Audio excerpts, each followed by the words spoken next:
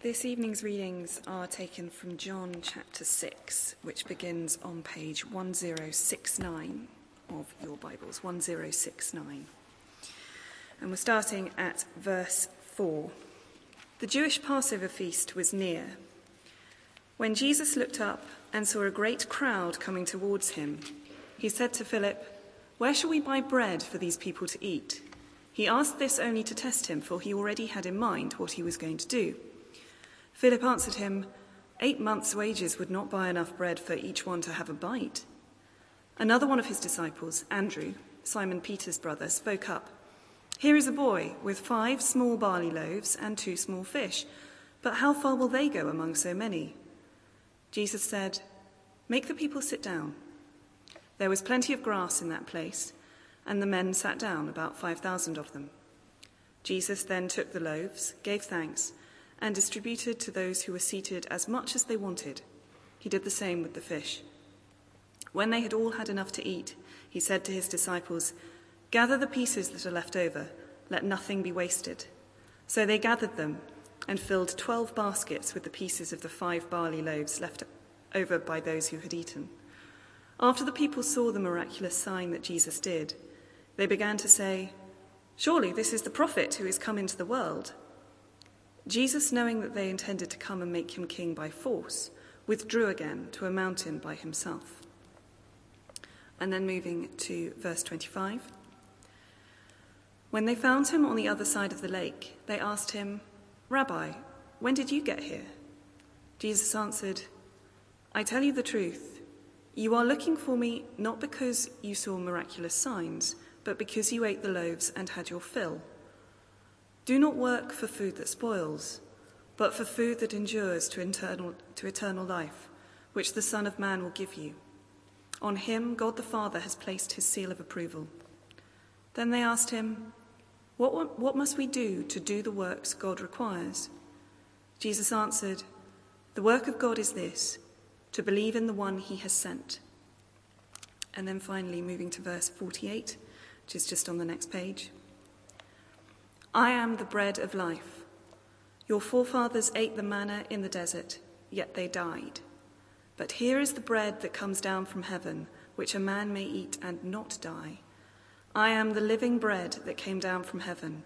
If anyone eats of this bread, he will live forever. This bread is my flesh, which I will give for the life of the world." This is the word of the Lord. Great. Do keep that open, and that's what we're going to be looking at for the next few minutes. I'm going to pray as we begin. Man shall not live by bread alone, but by every word that comes from the mouth of God. Heavenly Father, we pray that we would find your words to be bread to us and to satisfy us. We pray specifically that we would find Jesus satisfying this evening. Amen. We love to eat because we love being full. Or is that just me? The average person eats over 8 million meals in their lifetime. And that adds up, if you're conservative, to over 32,000 hours of eating. That's enough time to watch the epic film Die Hard 15,000 times, or to become a concert pianist, I'm told, 3 times over. All that time spent on eating. But we would be mad to think that eating is a waste of time, wouldn't we? Without food, we go through a series of increasingly severe symptoms. The first is we have the munchies, and the second is a mild tummy ache, and I start to get bad-tempered, and the third, I'd begin to eat anything, even yellow-tagged Sainsbury's goods, and the fourth, I might rummage in the bins, and then the fifth, you might say, is death. But somewhere down the line, hunger leads to death. We need to eat because we need food. We need food because food is life to us. And in this passage, Jesus makes the extravagant claim that he is food to us because he is life for us. And that with him, we will never get the spiritual munchies ever again. Our passage is a very well-known one, but it needs a bit of a rebrand. We will know it probably as the feeding of the 5,000. You'll see if you read it carefully there, it was only 5,000 men. And in our egalitarian society, I believe women and children are just as valuable. I think we should count them too. The commentators lead us to believe that would be 10,000, 11,000, 12,000 possibly. One commentator I read thought there would probably be 20,000 people here. That is a lot of people. That's just under the size of Craven Cottage Stadium, where Fulham Football Club play. That's 5,000 more than the Stoop, home of Harlequins Rugby Stadium. So picture the scene. Jesus is there with his gaggle of disciples. They're in the middle of nowhere, even too far from Domino's Pizza to deliver. And there is a football stadium's worth of people approaching. I like to think that Jesus saw the dust before he saw the people on the horizon.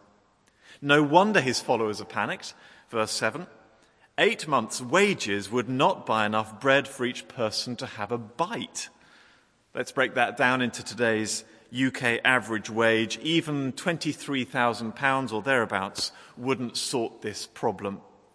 And then something I think laughable happens, and we would laugh if we weren't so used to it. Have a look at verse 9. It is lovely and endearing. Andrew encourages a boy, or could be a young man, out from the crowd with his packed lunch. And the young man is commendable in his charitable outlook, isn't he? He's noticed there's a problem. There's a huge football-sized crowd, and they're hungry. Tummies are rumbling. And he's clutching his paper bag of Greg's goods. And in it we find there are a few barley loaves and some pickled fish. It's a standard packed lunch of Jesus' day. How sweet of him to offer it. How naive of him. How utterly naive. But then Jesus steps in, as we know, verse 11. He took the loaves, gave thanks to his Father, and distributed to those who were seated as much as they wanted. When they all had enough to eat, they gathered up the leftovers, filled 12 baskets with the pieces. It must have been one of the most appreciated packed lunches in human history. It is the only meal I know of where there was more left over at the end than there was at the beginning. It is a picture of ultimate satisfaction, of fullness, of plenty, of life. And later on, Jesus tells us why he bothered to do it. He says, it was a great big advert for me, a great big billboard for who I am and what I came to do. Verse 35, I am the bread of life. He or she who comes to me will never go hungry. Marvelous. Now, if you're a regular here, you'll know this is the second in our little series looking at Jesus' I am sayings, as David said in his introduction. Last week, we looked at Jesus' title, I am who I am. I am Yahweh, that great title from the Old Testament. And here, Jesus adds a noun to that present tense of the verb to be. I am bread. I'm the bread of life. He tells us who Yahweh has always been for us. He adds detail. Now again, I have 3 little words to guide us through. If you're a note taker, they're on the back of the notice sheet. Signs, first of all, blindness, second of all, and bread, third of all. And the first one, I hope, will help us to read John's Gospel, signs. The second will help us to see Jesus, blindness. And the third, to feed from Jesus, bread. So if you're ready, let's start with signs. Help us to read John's Gospel. You'll notice if you've read chapter 6 before or you read it this evening, David said he read it in preparation for this evening, it's a big debate and discussion, conversation about signs, miraculous signs. Have a look down at verse 24. You'll see that turn of phrase there. Some of the crowd who were fed the previous day, they chase Jesus across the lake. They get to Capernaum, and what they are interested in is miraculous signs. Have a look on to verse 30. The people ask Jesus, what miraculous sign will you give? And that is the whole subject of the debate, miraculous signs. Now, as with last week, we do well to get our little grammar books out and work out how those two words relate to one another. Miraculous, first of all, and then signs. I think it's illuminating. The sign there, the word sign, is the noun. That is the thing which has been done. That is the focus of the debate. The word miraculous is the adjective. That is the word that describes the noun. So the The sign is the thing, and what describes it is the word miraculous.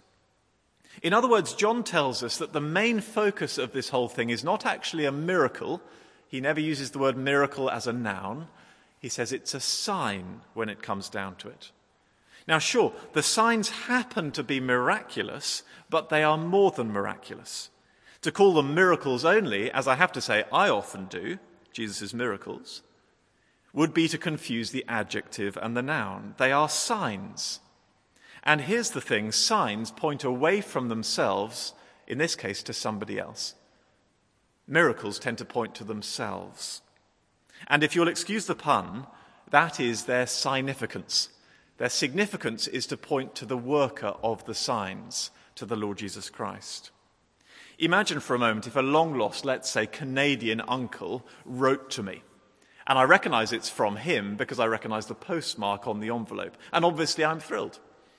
And I go around telling you, my long-lost Canadian uncle, whom I never knew I had, has just written to me. It's amazing. And you might well respond to me by saying, yeah, okay. And what did he say to you, John? What did he reveal about himself? What did he write in the letter? And I'd say, well, I haven't opened the letter. I'm just excited by the postmark. It's from Canada. And you'd say, well, look, that's great, John, but why don't you rip open the envelope? Because envelopes tell us much less than letters tell us. Look at the detail. And it's the same with Jesus' signs here. If we leave it just with the postmark of heaven, just with the fact it's a supernatural event, we're just looking at the postmark on the envelope. There's much more that it reveals about Jesus. And I think Jesus would say to us, why don't you rip open the envelope, open the miracle and see the sign? See to whom it is pointing. See all the things it tells you about me. Don't just be content with heaven's postmark. Read what I reveal about myself. And so it is with this sign here. All too often, people are content with the miracle. Wow, that was amazing, like a firework display. But they don't see to whom the sign is pointing. And that's the case for all the people in this passage here who are in discussion with Jesus. So, secondly, blindness. They were blind to the sign. The spiritual blindness exhibited in this passage is extreme. Jesus, don't you think, if he was on the dole, would have been an excellent classroom teacher? Really first class. He is so patient with the slowest people to learn, and he uses so many different angles to teach the same thing. John chapter 6 is one massive classroom lesson he gives. The visual aid is given in the feeding of the 20,000, and then the classroom teacher bit comes from verses 25 and on. And he makes the point in so many different ways. Verse 29, you need to believe in me, he says. Verse 33, the bread is a metaphor. The bread is a he, it's a person. Verse 35, let me be really clear about this, the bread is me. I am the bread. Verse 51, let me repeat it, the bread is me. Verses 51 to 59, so the way the picture works is this. You know you can't just be near bread and benefit from it. You know you can't just look at bread and benefit from it, and they're nodding. Well, it's the same with me. You can't just be near me or look at me to benefit from me. You need to believe in me. In the language of the metaphor, you need to eat me. It is a brilliant classroom lesson he gives. The sign, and it's pointing to me because I satisfy, I am the bread of life. A great lesson. But notice the response he gets in verse 60. It's not the response good teachers normally get. Many of his disciples said, this is a hard teaching. Then verse 66, they vote with their feet. From this time, many of his disciples turned back and no longer followed Jesus. Jesus' lesson is exquisitely clear, couldn't be clearer, and yet they are deeply blind. They have a spiritual glaucoma. And what causes it? What causes spiritual blindness like that? Well, I want to suggest we find two causes in verses 26 and 28. And I found this has given me much food for thought, if you'll excuse the pun. Verse 26, Jesus says, you're looking for me not because you saw miraculous signs, but because you ate the loaves and had your fill. It's interesting, isn't it? Do you see those people? They were coming to Jesus to benefit from him personally. They came with selfish motives. They think Jesus is really rather good news. Not because of who he is, but because of what he gives them. They see in Jesus a walking, talking food bank. And that is a great way to cut bills. So they're thinking, I know the oil price is dropping and my regular outgoings on petrol and diesel for the car is dropping, and that's really helping, let me tell you. But this Jesus guy, if I could just get him into my household, would really help. Because this guy needs no raw materials to make bread to feed 20,000 people. And he requires no payment. Now this would be awesome. That is why they have come to Jesus. But that makes Jesus angry. Did you hear the anger in Jesus' voice in verse 26? I think he's angry. I tell you the truth, you're looking for me not because you saw miraculous signs, but because you ate the loaves and had your fill. We're always saying, aren't we, that Jesus wants everyone to come to him. Now that is very true, marvelously true on a fundamental level. But here's a riddle. How do you make Jesus angry by coming to him? How do you make Jesus angry by coming to him? Answer: by thinking of Jesus as useful for us more than being precious to us. Because here's the thing, Jesus came not to bring bread, but to be bread for us. And they just don't get that. They think he's a blessing vending machine. They fail to realize that he is the blessing that they're seeking.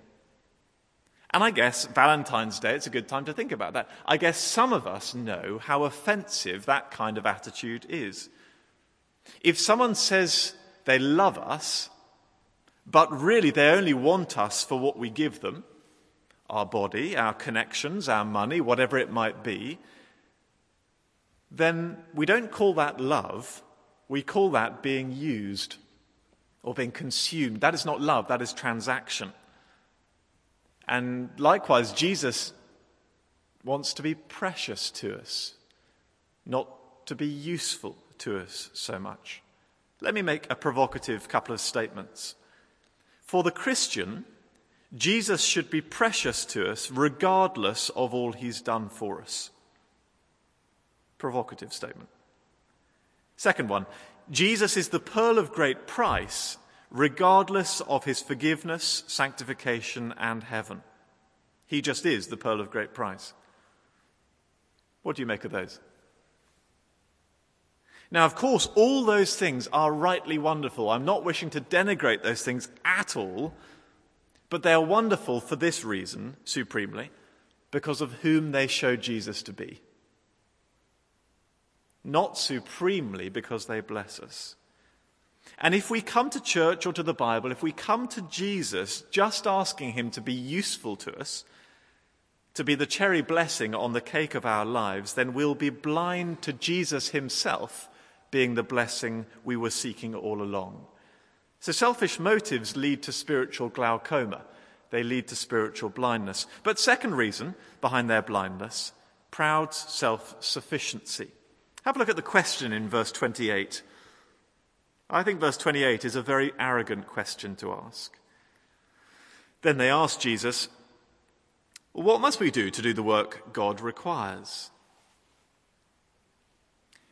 So they recognize that God has standards and requirements on human beings, but they just assume they can meet any standards God has for them. Like that. Their attitude is to say, just tell me what God wants me to do and I'll do it. Maybe I've got a free couple of hours on Monday afternoon. I'll do it. And then I'll get into God's good books. Well, what does God want me to do? I'll do it. Just educate me. And then I shall please him. It's arrogant. It's proud self-sufficiency. The pastor and apologist Tim Keller has a great phrase which has stuck with me. He says, all you need is nothing, but too few people have that. All you need is nothing, but too few people have that. In other words, to become a follower of Jesus, all we need to do is to recognize that we contribute nothing of usefulness to him, nothing, only our sin. He does all the hard work. That is the only entry requirement. All you need is nothing. But too few people have that. You see, pride is such a big stumbling block when it comes to being a follower of Jesus. And I guess it makes sense. Who could fulfill all God's demands? We think about it in the confession, at the beginning of the service, as David said, every week. Have you made a New Year's resolution? Have you kept it? What Lenten abstinences are you embarking upon? Are you going to keep those? Did you keep last year's? We can't even keep our own standards, let alone God's. No, what we need is nothing. But too few people have that. So signs, blindness, and finally, bread. And this is wonderful. This is where we get practical. And I have 4 little subheadings for this. The first is unlikely provision. The moment you've all been waiting for, the glorious illustration and visual aid. Can you read it at the back? I don't know whether you can read my writing. This is what we're looking at under unlikely provision. So cast your minds back to the feeding of the 5 or the 7 or the 20,000 people. It is an English understatement, would you not say, that Jesus' provision seemed unlikely in that moment in time. I'm told that the average meal is recommended to be 450 calories. 20,000 people would have required, therefore, 9 million calories just being churned out in one moment. That's why it would have cost so much money. Now, let's be charitable to that young man with his Greg's picnic and suggest that his meal carried 600 calories, let's say. That falls short by a measure, I think I'm right in saying, of 15,000 times. It is a very unlikely thing, would you not agree, that Jesus is going to feed 9 million calories worth of need with 600 calories worth of picnic. That is unlikely. I'm not a statistician, but I would say that's statistically unlikely. But Jesus loves to command people to do the unlikely things and to promise to do the unlikely things, and it's gracious of him to do so. That's the point. It's what he does with us. I want to suggest, this is where my majestic diagram comes into play, that Jesus gives us commands which seem patently ridiculous. So in this illustration, he says, look, I'm going to feed these people with a picnic. No, you're not. That's ridiculous. That's so unlikely. Or he might command us to leave sex for marriage, or to give our money away to God's work in the world to such a degree that it begins to hurt us even, or to speak boldly about Jesus in the office, in an antagonistic office. And these commands he gives us just seem patently ridiculous. We think, that's unrealistic, Jesus. I'm not going to be able to do that. And the reason he gives such big, elevated commands, partly, is to teach us to trust his promises. You see, every command he gives comes with a promise. Every command. So the idea that we should be bold and speak to friends about Jesus in the office when people are antagonistic, or it comes with the promise that he will give us the words to say. And the only way we'll discover the plenty of that promise is by obeying the command. Or giving our money away. So demanding, so hard to imagine myself doing that. But he does say, seek first my kingdom and all these things will be given unto you. The commands always come with a promise. And so there's this wonderful cycle which Jesus gets us into. As soon as we take the risk of obeying one of Jesus' commands, it forces us to trust his promise. And as we trust the promise, we think, wow, he really came good on that. He really fed 20,000 people with a picnic lunch. That was amazing. I'm going to follow his next command he gives me. And that in due course will push me to the next promise to trust that. And so the whole cycle goes on. I guess you call it the opposite of a vicious cycle. It's a vital cycle. Now here's the thing. The beginning of the cycle is here. It has to start with us taking a risk in obeying one of Jesus' commands. Only then will we discover his promises are sufficient for us. Do you see? So it may be that there's somebody here, or a few of us here, maybe all of us, who are too worried about obeying Jesus in one area. There's one command, and you know what it is, and you think, I just don't trust that his promise is going to come good if I obey that command. It seems too radical. It seems too unlikely. And I want to say, go for it. I want you to say to me, go for it. Because that is the vital cycle. That's the beginning of the vital cycle. The more we obey, the more we trust. The more we obey, the more we trust. It's wonderful. So firstly, that's the first thing I'm going to spend longest on, unlikely provision. The next one, excessive provision.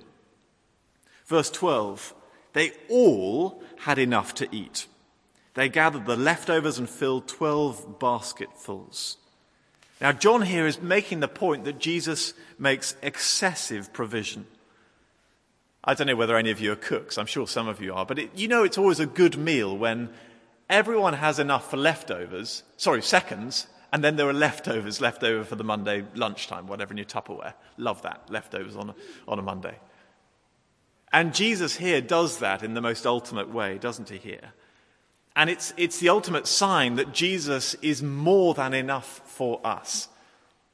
I'm the bread, and I'm excessively the bread for you. I'm more than enough bread for you. But looking at the way I behave, personally speaking, I don't think I can really believe him. Let me share a tragedy with you. I meet so many Christians who are spiritually starving. They feel empty spiritually. Why are they spiritually starving? Why am I spiritually starving so much of the time? Well, here's the killer. It's because it's because they are not feeding off Jesus. There he is, waiting to feed me in the Word of God, the Bible, in our fellowship on a Sunday, in home group, in Altogether Tuesday, in that Keen Christian book, in that blog article, which I know is going to encourage me. He's there waiting to feed me, and yet there I am, moping around, complaining that I feel spiritually hungry, refusing to go to him. That's a tragedy. And it gets worse. Because sometimes I don't hunger for Jesus because I'm snacking elsewhere where I shouldn't be snacking. I don't know about you, but I do. Facebook. Isn't it interesting that the noun used for that blurb of Facebook on my thread is a feed? Isn't that interesting? It promises to feed me. When was the last time you were fed by Facebook a square meal? I'm not sure I can ever think of a time. Twitter, I'm not on Twitter. I imagine it has the same addictive qualities. Or BBC News app, or BBC Sport, or that magazine that you love reading. Even a good novel or a good album listening to on the hi-fi, whatever. But so often I snack on those things. It's not that they're wrong. I think they're very useful in their right place, but they're not going to feed me spiritual bread. And so there I am lining up, trying to fill myself up with spiritual candy floss. That's all it is. And it tastes sweet to start with, doesn't it? But it doesn't fill me up. And I have this deep hunger, therefore, persisting in my soul, and I bypass the spiritual bakery on the way to the candy floss store every time. Do you do that? You know, in our Rooted youth group, a few of you guys are here. But it is an amazing thing to see. Some of you guys in Rooted are really feeding off Jesus, the bread of life. Some of them are. But many aren't. And it is an amazing thing to see those who feed, it's the same in church, those who feed grow and live and have a vitality about them. It's amazing. But those who don't, they starve spiritually. And I just want to say, in Rooted, I want to say this evening, feed on the Lord Jesus Christ, will you? Will you say that to me over tea and coffee? Don't go for the spiritual candy floss this week. Go for the spiritual bakery. Go to Jesus, because he is the bread of life, and with him you will never go hungry again. Penultimately, complete provision. Excessive, complete. Isn't it fascinating to note that there were 12 baskets left over in verse 13? Not only is that a number for completeness in the Bible, 12 tribes of Israel, 12 apostles, but it would have been one basket for each apostle to pick up, the leftovers. I think that's quite interesting. It would have been one great visual aid for each one of the apostles to look down into and recall, I didn't trust him to provide. It seems so unlikely, but here's my whole basket full of heaven's hovis. Here it is. Great visual aid that Jesus offers complete provision. You know, one of my favorite titles for God in the Old Testament is my portion. My portion, God, my portion. I don't know, there may be folk amongst us this evening who are fearful of the future, or of this week even. Perhaps you're approaching a big change, Ali. New job, new home, whatever it might be. Can I say Jesus is your portion?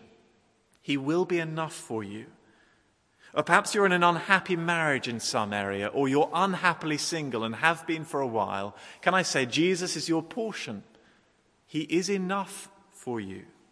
Perhaps you have a long-term mental illness, long-term physical illness, or your parents are ill.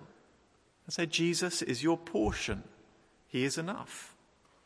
Always will be. I am the bread of life. Now finally, as I close, he is life-giving provision. Life-giving provision.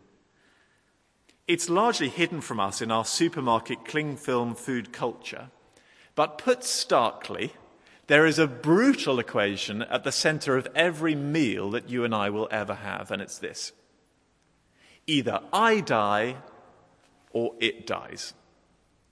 Either I die or it dies. Now, 99% of the time, and I hope this is normally the case, it's already dead. But whether it's a lamb or a lettuce leaf, a cow or a cabbage, it has died so that we can live. And that would have been a very obvious equation at the heart of Jesus' agrarian society. Have a look at the end of verse 50. Jesus is the bread which one may eat and not die. In other words, eating Jesus keeps us alive. Have a look at the end of verse 51. This bread is my flesh, which I will give for the life of the world. In other words, either I die or he dies. It's one or the other. And Jesus says to us this evening, spiritually speaking, I am the only foodstuff which is volunteering right now to die for you so that you can live. I'm the only one sticking my hand up and saying me. And what a meal I will provide for you. It will be simply divine. And you will never go hungry ever again. Either I die or he dies. And friends, if we're a Christian here this evening, can I say he's already chosen his path. He's chosen to die. He has died. And he lives now in heaven. Can I say, therefore, we are absolutely safe in him. He's chosen for us to live for eternity. I am the bread of life. Let's pray. Lord Jesus Christ, we ask for forgiveness when we go to spiritual candy floss instead of your bread, instead of you. We ask for forgiveness for the times when we come to you because we think you'll be useful to us more than the times when you're precious to us. We ask for forgiveness when we're proud and we think you need only educate us when really you need to save us. And Jesus, we pray that this week would be a great week of being satisfied by you. Teach us what it means to believe in you, to eat you and feed off you. And as we have communion just in a few moments' time, would that be a great reminder of all you are to us?